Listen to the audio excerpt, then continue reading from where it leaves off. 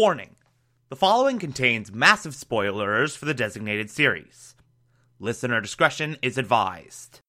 Water. Earth. Fire.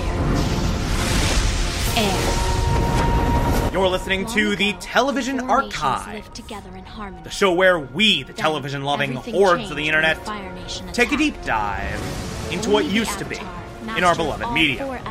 My name is Thomas Clark, and this is Avatar: The Last Airbender and the Legend of Korra. My brother and I discovered the new Avatar, an airbender named Aang. And although his airbending skills are great, he has a lot to learn before he's ready to save anyone. But I believe Aang can save the world.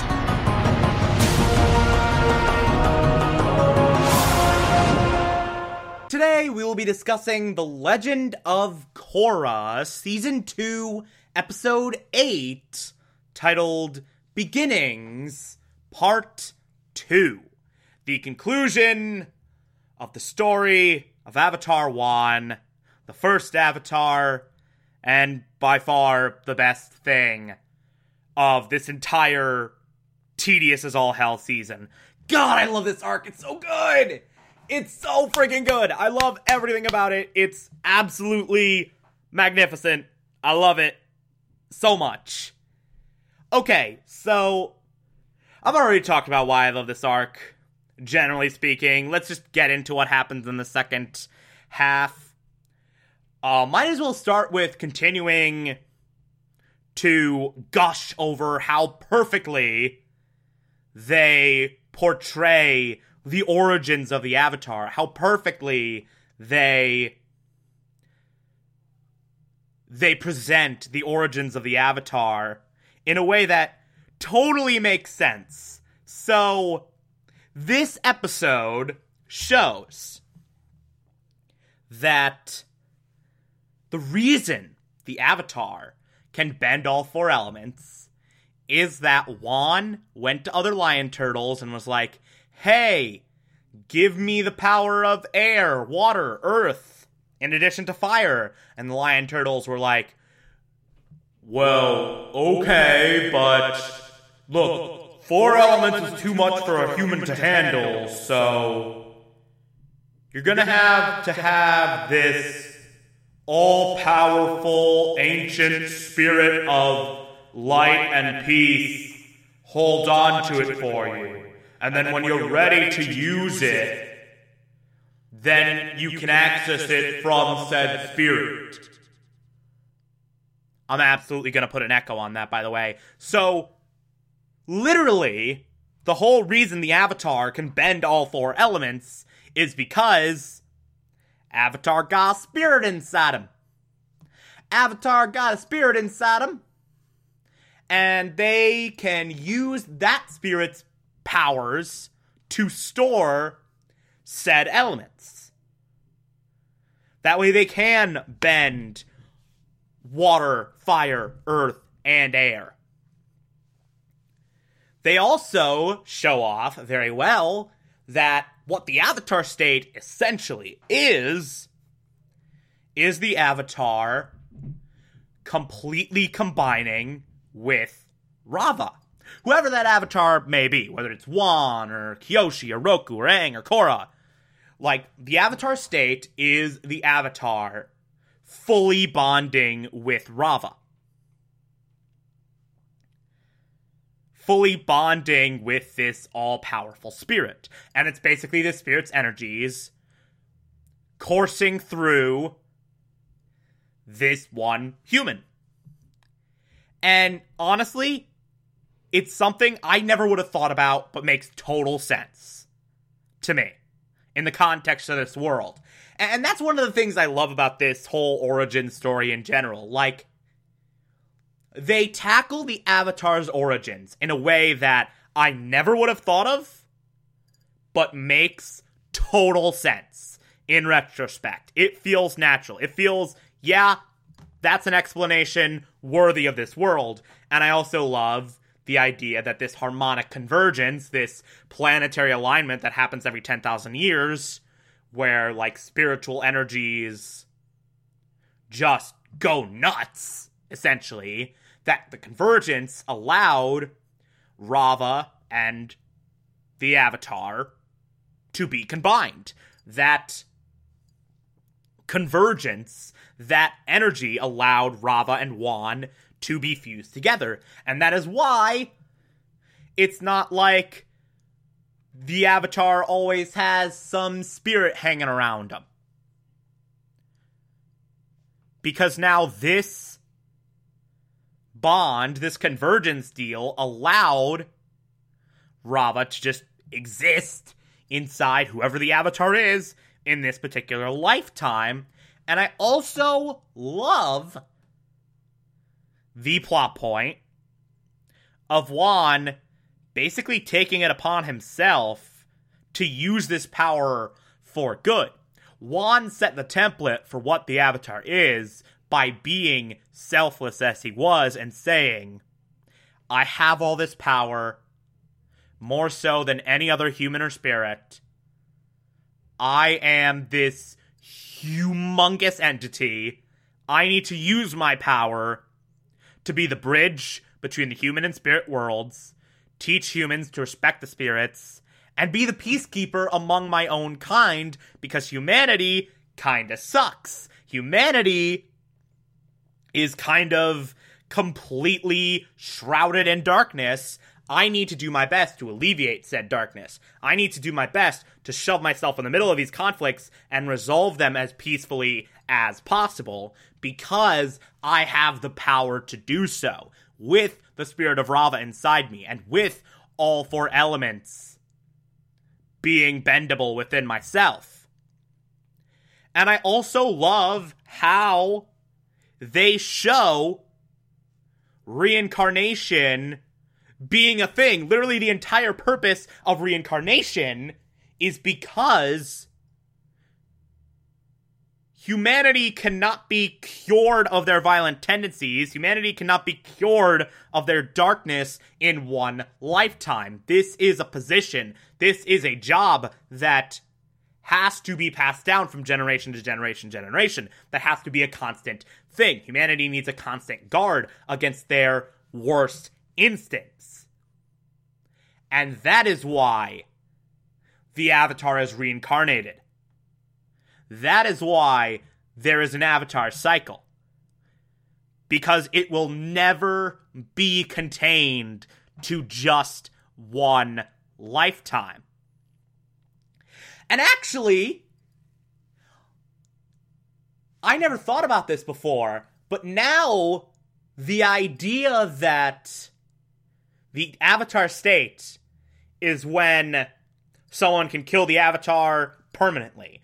Back in the original series, the idea that when you're killed in the Avatar state, the Avatar cycle is broken, that actually is put much better into context now, because you know, when you go into the Avatar state, that's when Raava shows up in all her glory, and you kill someone during the Avatar state, that's when Raava's at her most present, and so, in theory, you would also kill Raava and kill that connection. I didn't think about that until now, and I'm an idiot. Also, I need to talk about Vaatu. Because, like, I sort of mentioned Vaatu last episode, but I didn't go in-depth into him. And I guess there really isn't much to go in-depth into, because he's the spirit of darkness. That's literally as lacking in depth, just evil for evil's sake as you can get. But Vaatu is freaking terrifying. Vaatu is an absolutely terrifying antagonist. He's so freaking menacing. He sends chills down my spine every second he's on screen. To see literally the anti-Avatar, the personification of darkness and chaos, it is handled very well here, and it provides such intensity to this story and to this season in general. Honestly, Udalak is the terrible villain of this season. Vaatu is the great villain of this season. Udalak I hate. Vaatu I love. Honestly, if it was just Vaatu being the villain of the season, go away, Unalaq, no one cares about you, only Vaatu all the time. If that was the case, it would have been perfect. It would have been great. But instead, no, they had to have a human antagonist in addition to the literal spirit of darkness. And they just didn't put any effort into it.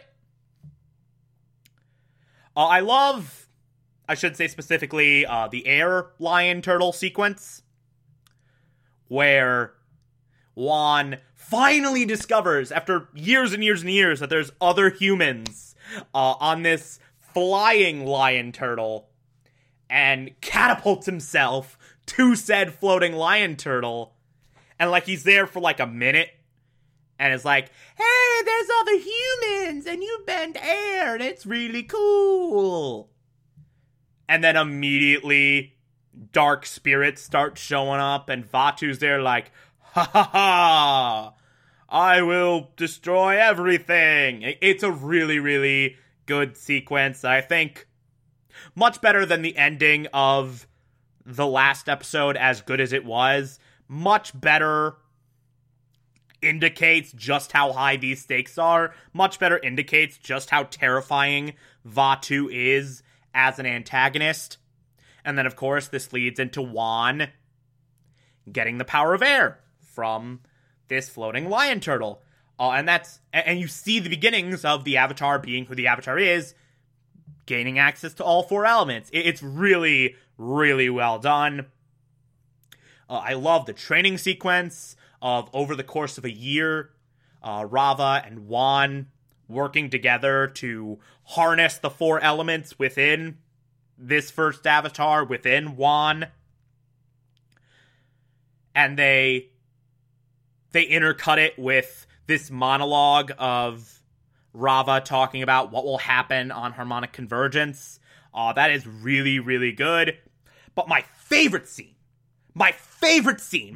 sequence in this entire episode is the forest sequence, the forest destruction sequence, where Wan just happens to stumble upon his old buddies from his original lion turtle, who now have the power of fire and are using it to burn down the entire Spirit Wilds. He's using it to burn down literally everything. And Wan, of course, having spent time with the spirits, is like, yeah, no, guys, that's not cool. There's survival, and then there's just brutality. You're engaging in brutality at this point. Just stop. Please, for the love of God, don't. Raava's arguing with them as well, like, for whatever reason. Because they never had the experience that Wan did of meeting the spirits and seeing what hospitality they can be capable of. They only know spirits as this really dangerous, horrific collection of creatures that have to be destroyed. And you get a massive clash with not just any spirits, but the spirits that sheltered Wan in the Oasis. So now you have Wan's human friends versus Wan's spirit friends, and they're having this massive standoff with Vaatu just up in the sky being like, and using the spirit's anger, the spirit's hatred, to transform them into dark spirits, to turn them to his side. And so you have so much going on here. You have the humans' hatred for the spirits. You have the spirits just wanting to be left alone. The spirits is disgust at the humans for taking away their home. You have Vaatu sitting up in the clouds being like, hey, I'll use this to my advantage. And you have Wan in the middle trying to diffuse this entire situation, trying to reach this peaceful resolution as is so important to his very nature. And of course, we get our first glimpse of the Avatar state. That fails. And rather than keep the peace, he wakes up and finds that everyone he's ever cared about, human and spirit alike, is dead. They have all destroyed each other because he failed to keep the peace. And now this provides the motivation for him to label himself and all of his successors in the Avatar cycle as peacekeeper. Not just within humanity, but between humans and spirits as well. This is what motivates him. This horrific, horrific event is what motivates him to become the Great Bridge between human and spirit.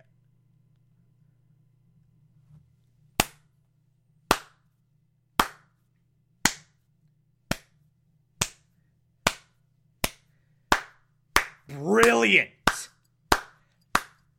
Absolutely freaking brilliant. This scene alone just makes this some of the best anything that Legend of Korra has provided. This sequence alone makes this arc the best Legend of Korra has been up until this point. Let alone the rest of these 2 episodes. And you get that massive battle with Vaatu in the spirit world between those 2 portals, which is brilliantly constructed. It is an amazing action sequence, incredibly intense, incredibly powerful, and this massive, massive milestone, of course, for the Avatar.